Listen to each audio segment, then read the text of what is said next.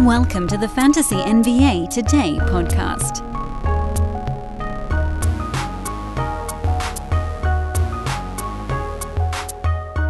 We're 25% of the way through the season, and the great leveling has leveled. We're all flattened out, everybody. Not completely. That's a bit of a gross overstatement, but we're getting there. And you're starting to see where the dust is settling. You can also see, for the players that haven't reached full levelhood yet, which direction they are trending in their leveling process. A good example of this would be someone like a De'Aaron Fox, who got off to an unreal start this year, shooting like 55% from the field and 85% at the free throw line. And he was he was basically on the turn. What was he, number 12, 13, 14, something like that? And it's not that he's falling off, because that's the thing. Once you have a month or whatever number, I mean, we talk about a month, a little over a month, of big numbers in the bank, a week or two, or whatever it is. For someone like Fox, I think it's 1 week now. He's been more like a top 90 guy. That's not going to move him all that much. So he's gone from number 14 down to number 22. But this is part of the leveling. Sometimes it's abrupt and jarring.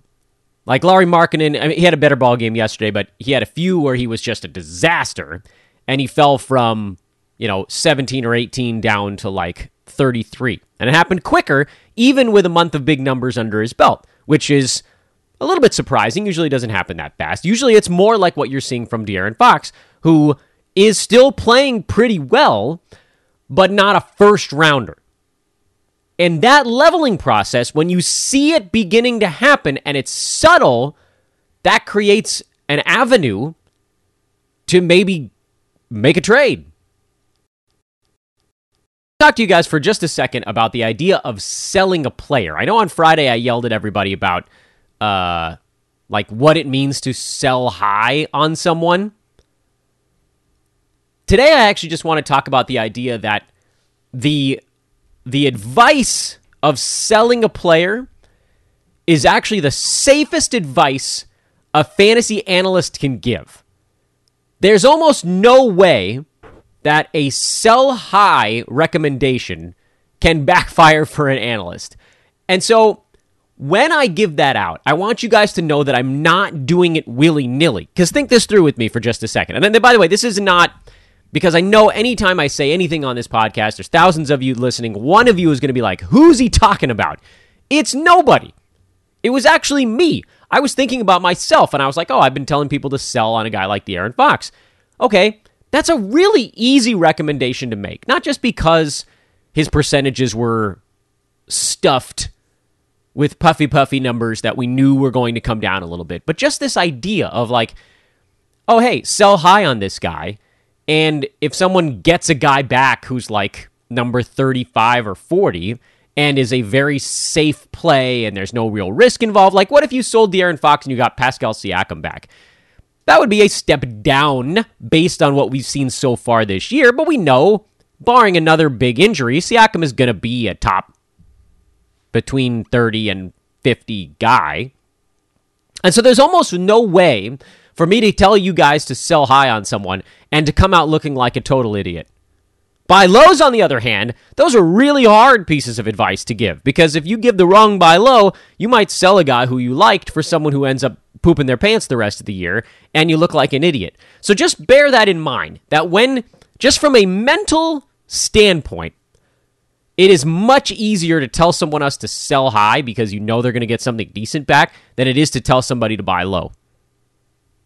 I don't think this is something that analysts are actively considering as they give out that advice. I think most of us are looking at the numbers and saying, hey, this is a guy who's overperforming, this is a guy who's underperforming. But I do think that if you look back at it, it's really hard to find a sell high recommendation that really, truly explodes in someone's face. It's a very easy rec to give, and for that, I apologize. We all apologize. It's just the way that brains are wired, and it's an easier piece of advice to give.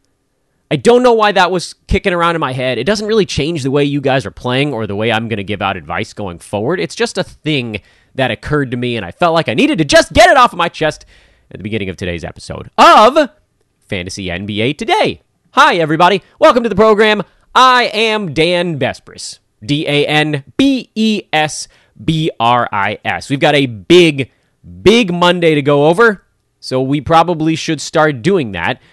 And we'll just start at the top. It wasn't a huge... I missed 10 games, but I felt like they were pretty stuffed with things. And it's also quite rare that if we're going to go through this stuff chronologically, we had the biggest news of the night in the very first game of the night. And no, that big news was not Kristaps Porzingis putting up one of the lines of the year. It was actually Karl-Anthony Towns, who crumpled into a non-contact heap in the middle of the third quarter. And we all thought, well, that's the end. And thank goodness we were wrong. It's not a good injury, mind you, but it's not season-ending. Cat has a pretty bad calf strain, which, to call it just a calf strain, it almost feels like it minimizes it, because like Dame had one and he was back in 12 days, and now he has another one, and he's probably going to be back in 2 to 3 weeks. This one is a 1 to 1.5 monther, is the expectation on Cat, and this stuff, you got to be real careful. Calves are so finicky, so it might be, assume it's a full 6 weeks, and maybe even assume that it trickles ever so slightly beyond that. Obviously, you have to hold on, because this is a second round player this year. Even a bad Cat is still Cat, ultimately. But from a has it completely obliterated your season standpoint, no, it hasn't. It's going to be very hard for him to hit his ADP. By the way, he's not going to, because his per-game numbers are down, and now his totals numbers are also going to be down, which is a shame, because that was the one path he had to getting there. But it's Kyle Anderson time, who had actually kind of crept into near fantasy value of late anyway. He's around top 150 in about 20 minutes per ball game. I think you can pretty safely assume that Cat, who is getting 34 minutes a game, probably 10 of those are going to slow-mo.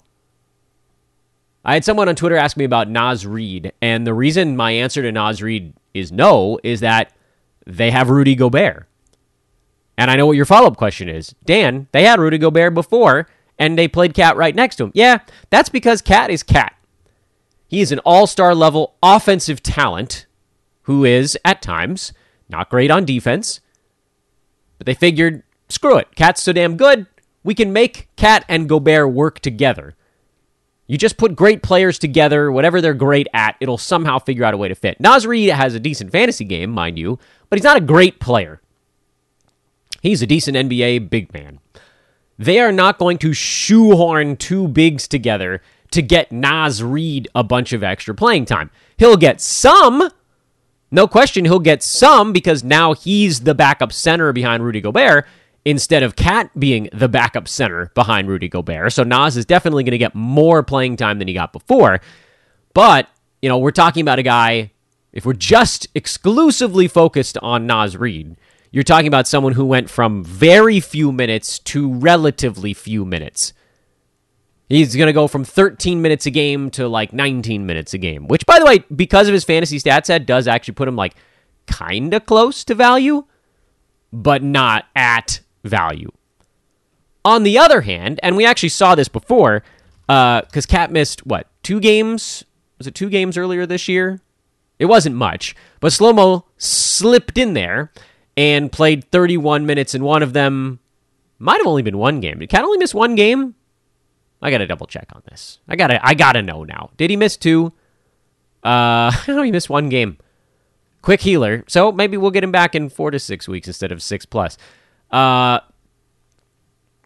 the slow-mo front, Kyle Anderson, in that 1 game where he played 31 minutes, he had 16 points, 3 rebounds, 6 assists, 3 steals, and shot 6 out of 7 from the field. And it's long been the case with Kyle Anderson that if he gets starters level minutes, which happened intermittently in Memphis during his time there, and you can just roll the clock back with him, San Antonio, whatever, when he gets starters level minutes, he is very much a starter level fantasy player. I love doing this game with players where you're like trying to figure out if it's going to happen. Just go through Kyle Anderson's game by game for like the last 5 years and look at the numbers he put up anytime he hit basically 27 minutes or higher. Sometimes you could actually squeeze that down to 26 minutes or higher, but call it 27, call it 28, whatever the hell you want to call it. Almost every single game that he got 27 minutes, the stat line looked interesting. Like, I'll just pull one out of my butt. Look at last year, where, I think he was still in Memphis last year, right? It doesn't even really matter. Just scrolling really quickly down the board. Right around the end of the calendar year, December 29th, he played 29 minutes. That's January 9th. He played 29 minutes, 14, 7, and 8, 2 steals and 2 blocks. He's not going to get you many three-pointers. December 15th, he played 27 minutes, 13 points, 11 rebounds, 3 steals, 2 blocks, 3 assists. Woof! 31 minutes, December 11th last year, 16, 7, and 4, 3 steals, and a block. Wait a minute, I found one where he played minutes and he didn't do much. 8 points, 4 boards, 2 assists. Oh, no. But you know what? You blend that one in with all the others, and you wouldn't even notice it. We have a month to month and a half long streamer on our hands here in slow-mo, and you do not want to miss that opportunity. He's not going to go top 50. He's not going to go top 50 because even if you give him a bunch of minutes on this team, he's still behind Anthony Edwards and D'Angelo Russell, and he's probably behind Jalen Noel in number of shots taken, and Gobert is out there scooping up all the rebounds, so that's going to make that a little bit tougher for Anderson. So, it's not going to be quite as simple to just roll up stats, but he's going to be facilitating. He's going to be getting steals. He's going to be getting blocks. He's going to shoot a good field goal percent. There's a lot to like about what Slow-Mo should be able to do over the next month and a half. So add him in as many places as humanly possible. Head-to-head, roto, whatever, you name it. It's an opportunity to get someone who can probably roll top 80 for a while. I mean, that's a 7th-round pick. Get a free 7th-round pick for a month and a half on one roster move. That's just good news all the way around. Just realized I had a super weird volume issue going on with the show. Hopefully that got sorted out. And then we can rumble along. Atlanta, thoroughly uninteresting fantasy club. So, nothing. Philly, slightly more interesting fantasy club. Joel Embiid came back for the Sixers. That rendered B-Ball Paul unusable. You can go ahead and move along from that stream. D'Anthony Melton, the same process again with him, where he's trying to figure out what his role is. Every time something changes around him, Melton's got to figure out what the Swiss Army knife deal is going to be for him. He's still very much a startable asset. He's great. Shake Milton's been rolling lately with no Tyrese Maxey. Keep that going. Those two guys are very easy streams. Nothing changing there. Cleveland. I think they probably need some of their big men back. There hasn't been an obvious pickup here. There was a brief fleeting hope that Dean Wade could do enough, but nah. Donovan Mitchell finally had a slower ball game. He dropped out of the first round yesterday. He's now number 13. Most likely he will continue to trend in the downward direction. Remains to be seen exactly how far, because he's gotten off to a crazy good start. But that's another one of those ones where you're like, all right, well, maybe I can squeeze a second rounder out of this dude, and I think I would do it because, again, what's the worst case scenario? If he continues at a second round clip, you traded him for equal value. If he slips, you feel like you've won. The sell high, the easiest recommendation in fantasy basketball, fantasy sports, because even when you get it wrong, you still kind of get it right. Toronto, on the other hand, had all kinds of storylines rolling around with them. Scotty Barnes came off the bench and had a pretty good ball game. Pascal Siakam came back, started, and had an okay ball game. Gary Trent shifted to the bench and actually had a slightly better ball game as a reserve. Still played 26 minutes. I think I'd like more, but, it is what it is. Thad Young continued to start, and they got a win, so it's possible they might just keep rolling with this one. Thad Young still started. No steals for Thad. He was basically a steal or two away from this being actually the exact kind of streamer line that I would have wanted from him. Good percentages, 7 rebounds, 3 assists. Just needed a steal from you, Big Thad. Hang on to Thad Young. This is a good stream. If he's starting, I'm rolling with him. I mean, it feels like there's a weird chance that they just kind of let Thad start. Precious Achiuwa would be the one guy you look at, you're like, could that dude take Thad's spot? I don't know that he will. Achua's not that big. I know they got him playing center, but that is a longer player. I would argue better defensively. Maybe better offensively, too. Maybe this is something that sticks. We might be squeezing a real long effort out of Thad. Well, we'll see. We'll see. I thought for sure he'd get moved to the bench here. Juancho Hernan-Gomez started at small forward. If your retort was, hey, where is Scardy Barnes going to go when he starts, you take Juancho's spot. Now, if Trent moves back into the starting lineup, they would shift Siakam up to center and Thad moves back to the bench, at which point I wouldn't stream him anymore. But if they like this look of Gary Trent bench gunner, Thad might get to start for a while. We shall see. The one player that definitely took a hit in this one was Chris Boucher, who still got 22 minutes, but didn't really get to do anything with them because there were a lot of guys that do stuff on this club now. And with two of those do stuff guys coming off the bench in Trent and Barnes, it kind of took the thunder out of Boucher's, hey, I'm the guy who comes off the bench and does stuff routine. If you notice, we're playing a little game of who does stuff with Toronto. It's not a fun game. Or it's maybe a kind of fun game, but the title stinks. Game needs a new name. Regardless, I think you give Boucher another game on your bench because 22 minutes actually oftentimes is enough for him, but I'm not going to get too attached there because guys are coming back, and if Otto Porter or Precious Achiuwa shows up, then you know that thing's going to get blown up. Charlotte needs help. Someone please call a hospital for this team. LaMelo Ball, Dennis Smith Jr., Gordon Hayward, Terry Rozier. 4 starter-level guys, I don't know if you want to call Dennis Smith Jr. an actual slated starter for this team, but you could, are out. Certainly at least 3, if you want to look at it from that perspective. And it's left the team a bit hamstrung, to say the least. Theo Maledon, 39.5 minutes, 11 points, 4 boards, 8 assists, 3 steals. If all those guys are still out for another ball game, you definitely start Maledon. We don't have any additional information on them right now. Rozier was just dealing with a flu, so it's quite likely that he's back at some point this week. Question is, would it be tomorrow? Which is an overload day, but man, I'd carve out space for Maledon on an overload day, provided you can handle what's probably going to be a little bit of an ugly number in the turnover department. But pretty much anybody that's upright on Charlotte right now probably needs to be started, with the possible exception of Mason Plumlee, who, come on guys, I did warn you about this. He runs warm for a couple of weeks. Everybody's like, come on, Dan, you got to get Plumlee on your list. He's got to be in there. Nah, he doesn't got to be in there. He's a stream type of guy. He gets hot, things work out better. He, by the way, also benefits from having a point guard out there, as does Terry Rozier when he's in. Those guys need somebody to get them a little bit open sometimes. More so Plumlee, to be sure, but it's a thing. If you're asking about Jalen McDaniels, he had a good shooting game. Otherwise, he didn't really do anything. This is one of those nights where you look at it and his numbers were big time inflated by shooting 9 out of 12 from the field, and that boosted everything. But he didn't rebound, he didn't pass, he didn't get steals, he didn't get blocks. I'm not into it. Oubre's a go. Again, Maledon's your streamer here. PJ Washington's a go. And that's the ugliness on the Charlotte side. Boston, you can mostly throw this thing out. They gave Jaylen Brown a night off. They're trying to do that against the crudder teams of the NBA. And Marcus Smart, with a massive, massive game, finally pushed himself inside the top 100. Thank the Lord. Derek White, he's a start these days. I know that there are guys out. That makes it an easier call, but he's just a start anyway. Brooklyn beat Orlando, as they should. Kevin Durant decided he wanted to give Kristaps Porzingis a run for his money in fantasy line of the night. Devin Booker did too. We had 340 burgers yesterday. That was pretty sweet.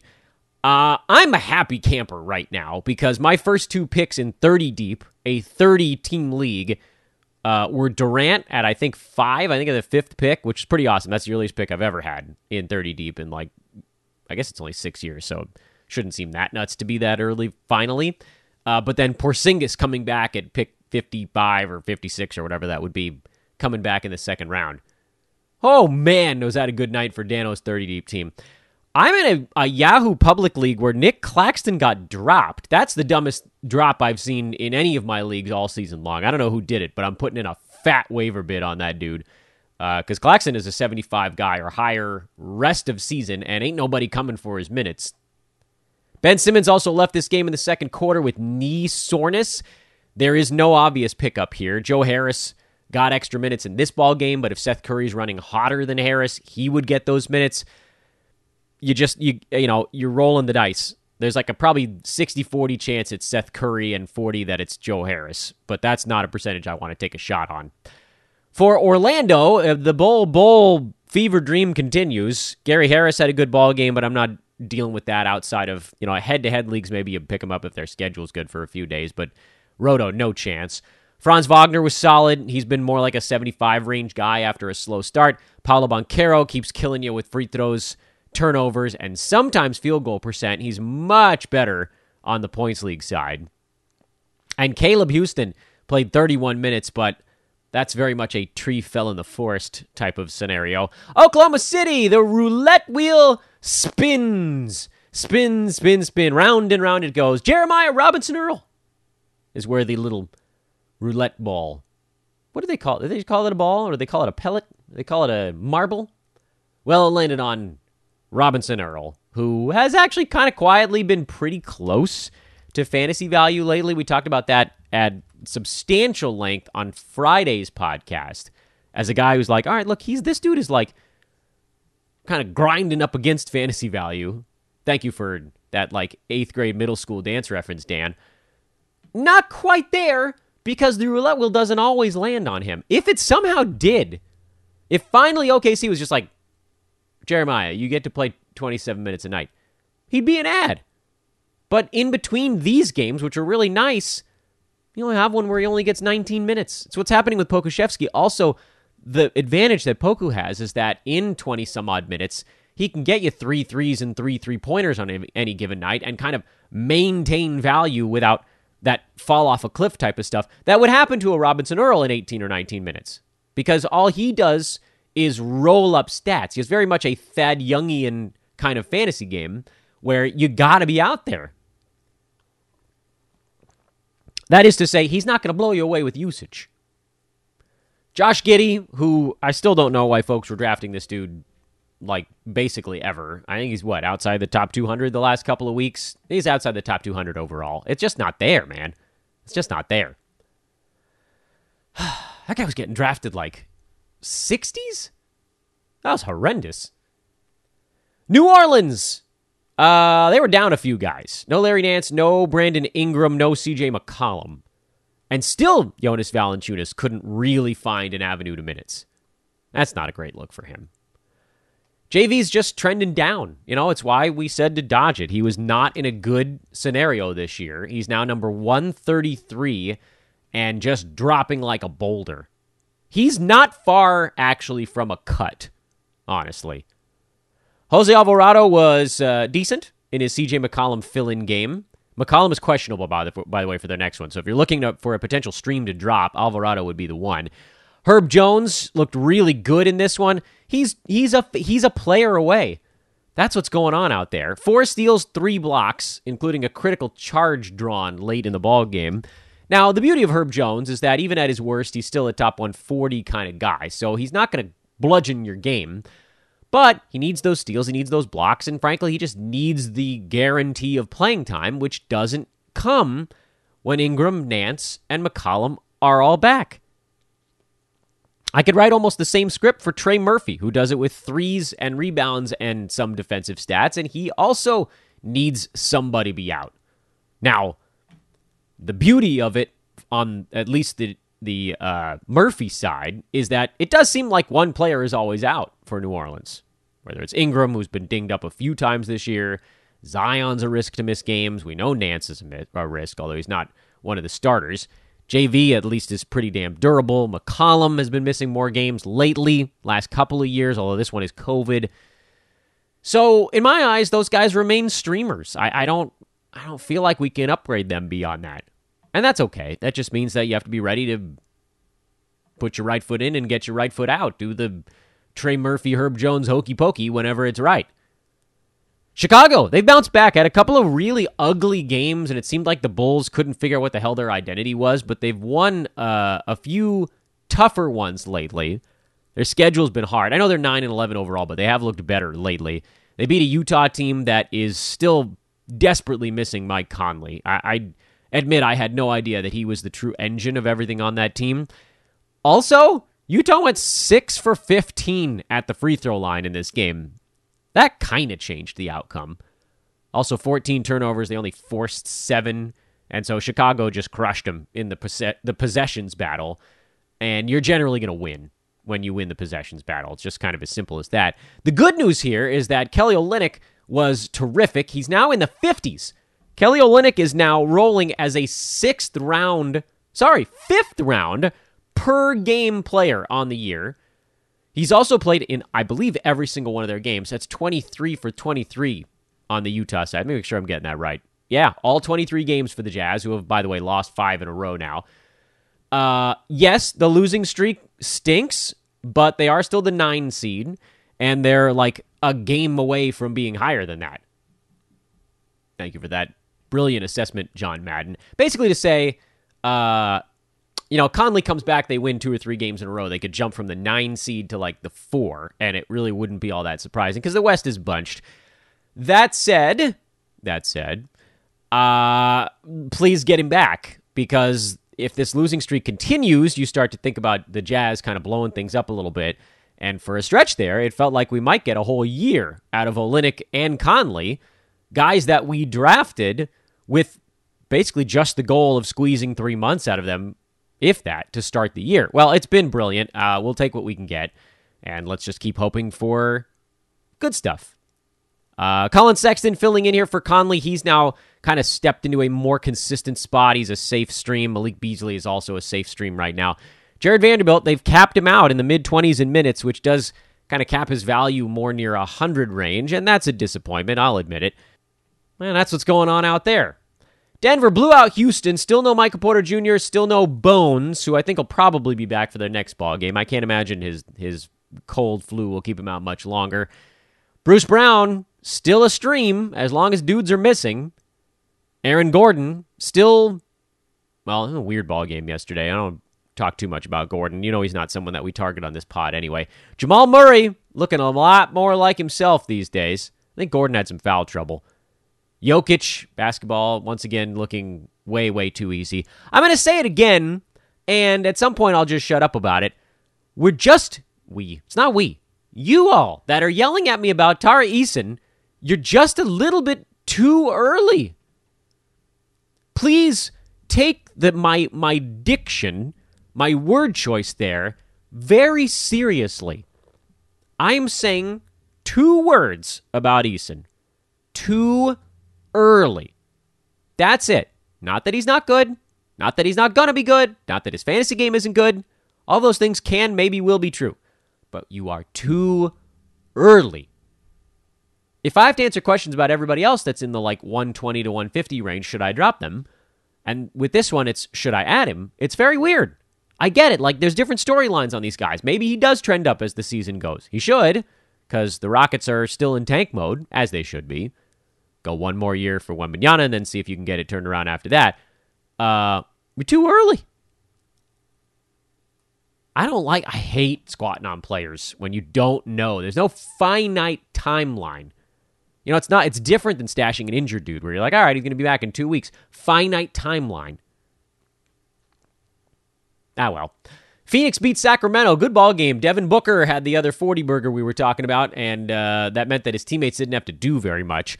Torrey Craig continues to be a low-end stream. Cam Payne has full-on run out of gas. He's actually been quite bad the last week and change on this Chris Paul stream. He is not a must-stream player right now. There's a very real chance that he bounces back in a game coming up if Paul's still not ready to go. But Cam Payne is not inside the top 200 over the last week, and that's, in my estimation, because he's just sort of not built to be a long-time starter. Also, his fantasy game is only kind of okay. He's mostly points, assists, threes, and the field goal percent is usually pretty low. And we got a lot of good stuff out of him before the tank ran empty, but the tank is empty. Chris Paul, please, get your stinking butt back in there. Sacramento, we already talked about how De'Aaron Fox is cooling just a little bit, and, again, don't be too surprised there. He'll level off, and then everything will be fine. Malik Monk had one of his mega games, and if you can pick out the day that's going to happen, congratulations. I can't, so I won't. And then Indiana, Andrew Nembhard, a game winner The clock expired just as the ball left his fingertips, and the Pacers beat the Lakers 116-115. No big storylines in this one. Benedict Mathurin had a nice ball game, as players do when they take on marquee teams like the Lakers. I think the only real notes, first of all, Tyrese Halliburton is on a serious run, but what do we need to say about a first rounder? He's a first rounder. Miles Turner's rolling. And then, the young bigs with Indy, you just don't need to hold them. How many days in a row do I need to say that? Doesn't matter. I also told you guys TJ McConnell's job was not safe enough. You saw why. I know I get stuff wrong. I'm fully aware. I'm not going to get every single thing right. But you guys, you have to trust me. I watch enough of this stuff for enough years. And I make notes of these things where I think a lot of folks have the short-term memory stuff. And they're just like, what about now? And I'm like, no. Come on. We've seen this. We've been down this road. My big takeaway from this ball game, because there really wasn't much that changed for me on the Indy side from what I said on yesterday's or the day before's podcast. LeBron tweaked his ankle early in this ballgame. He actually got off to a hot start. I think he had his first 3 shots. He had 7 points. First 7 points of the game for the Lakers, and then just went ice cold the rest of the way. And maybe we can blame it on the ankle. I don't know. But LeBron was a -7 in a game the Lakers lost by 1. And it's not a surprise right now when that happens. Austin Reeves, +6. Once again, one of the best marks on the team. Russ was a +1. AD was basically a break-even. He was -1, I think, in the ballgame. LeBron is actually the reason why the Lakers have lost some of these games, which is just not something we've ever said about Bron before. And yeah, he dealt with a foot thing, and then a groin thing, and now an ankle thing. And we can kind of blame it on that, but it's actually quite possible that this is the year we are finally seeing LeBron lose a quarter step. That's what it looks like, at least. When he was running things for the Lakers yesterday, they looked slow and they looked tired. When LeBron came out, the Lakers looked energized and fast. And maybe it was the tweaked ankle. It's still a possibility. But I also think that it's probably time that, I had LeBron as a per-game first-rounder set to miss a bunch of ball games. He was one of those lean roto kind of plays that we talked about before the season started. I thought getting him in the second round was a good deal because he probably beats that per game and then misses some games and comes out and, by totals, he probably ends up somewhere near his ADP. I don't think he stays at 36. We're seeing a lot of stuff with him that's kind of worse than what you'd expect, especially the field goal percent at 45.5. That will most likely trend up because he's also missing stuff around the rim.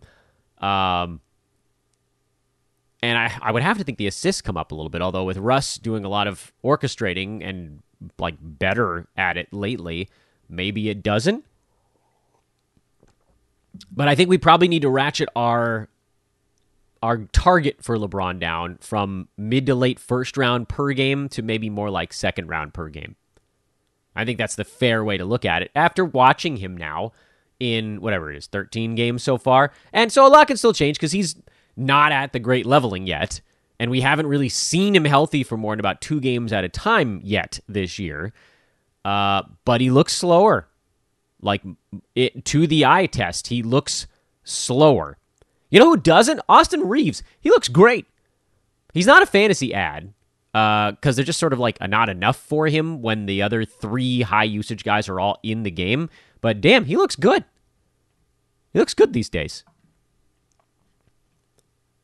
Again, you're not adding him not in a 12-teamer at the very least. Schroeder, who we talked about, was only going to get to do enough when a star was out. He only had 8 points. Lonnie Walker only had 9, and he got kind of yanked in and out of this ball game a bit. I think missed assignments played a role. There's a chance that Walker, with Schroeder back, won't get to do enough. That was always kind of what we were looking at. Okay, this guy's getting more run because Schroeder wasn't around. Thomas Bryant not really making a difference in the same way. But now that Schroeder's in there, I don't know if there are quite enough shots for Walker. mean, certainly you'd hope that with LeBron, if he's going to take 22 shots, he better be making some of them, and he really wasn't yesterday. That was a bad game for Bron again. So weird to keep saying that over and over again. Hey, we got a prize to give away. We're going to be doing it over on the Twitter's side. It's from our buddies at Manscaped.com. Hope you guys got something from Manscaped during their Black Friday or Cyber Monday deals. You can still, however, get something at Manscaped.com using our promo code ETHOS20 to get 20% off and free shipping. I saw a number of you guys on Twitter that reached out about this prize, saying that you were thinking about getting something from Manscaped anyway. And maybe that's what you'll do if you don't win the prize. So hit me up over on social media at Dan Besbris. I have my most recent tweet. It was sent like just after 11 o'clock a.m. Pacific time. If you want to try to hunt that thing down, all you got to do is make sure you're following and make sure that you reply to let me know you want to get in on the random drawing. Manscaped.com prize given away on social media today. Again, that is at Dan Besbris, DanBesbris. Let me do a quick on-air check to see if anybody rated and or reviewed the podcast in the last 24 hours. And the answer is no.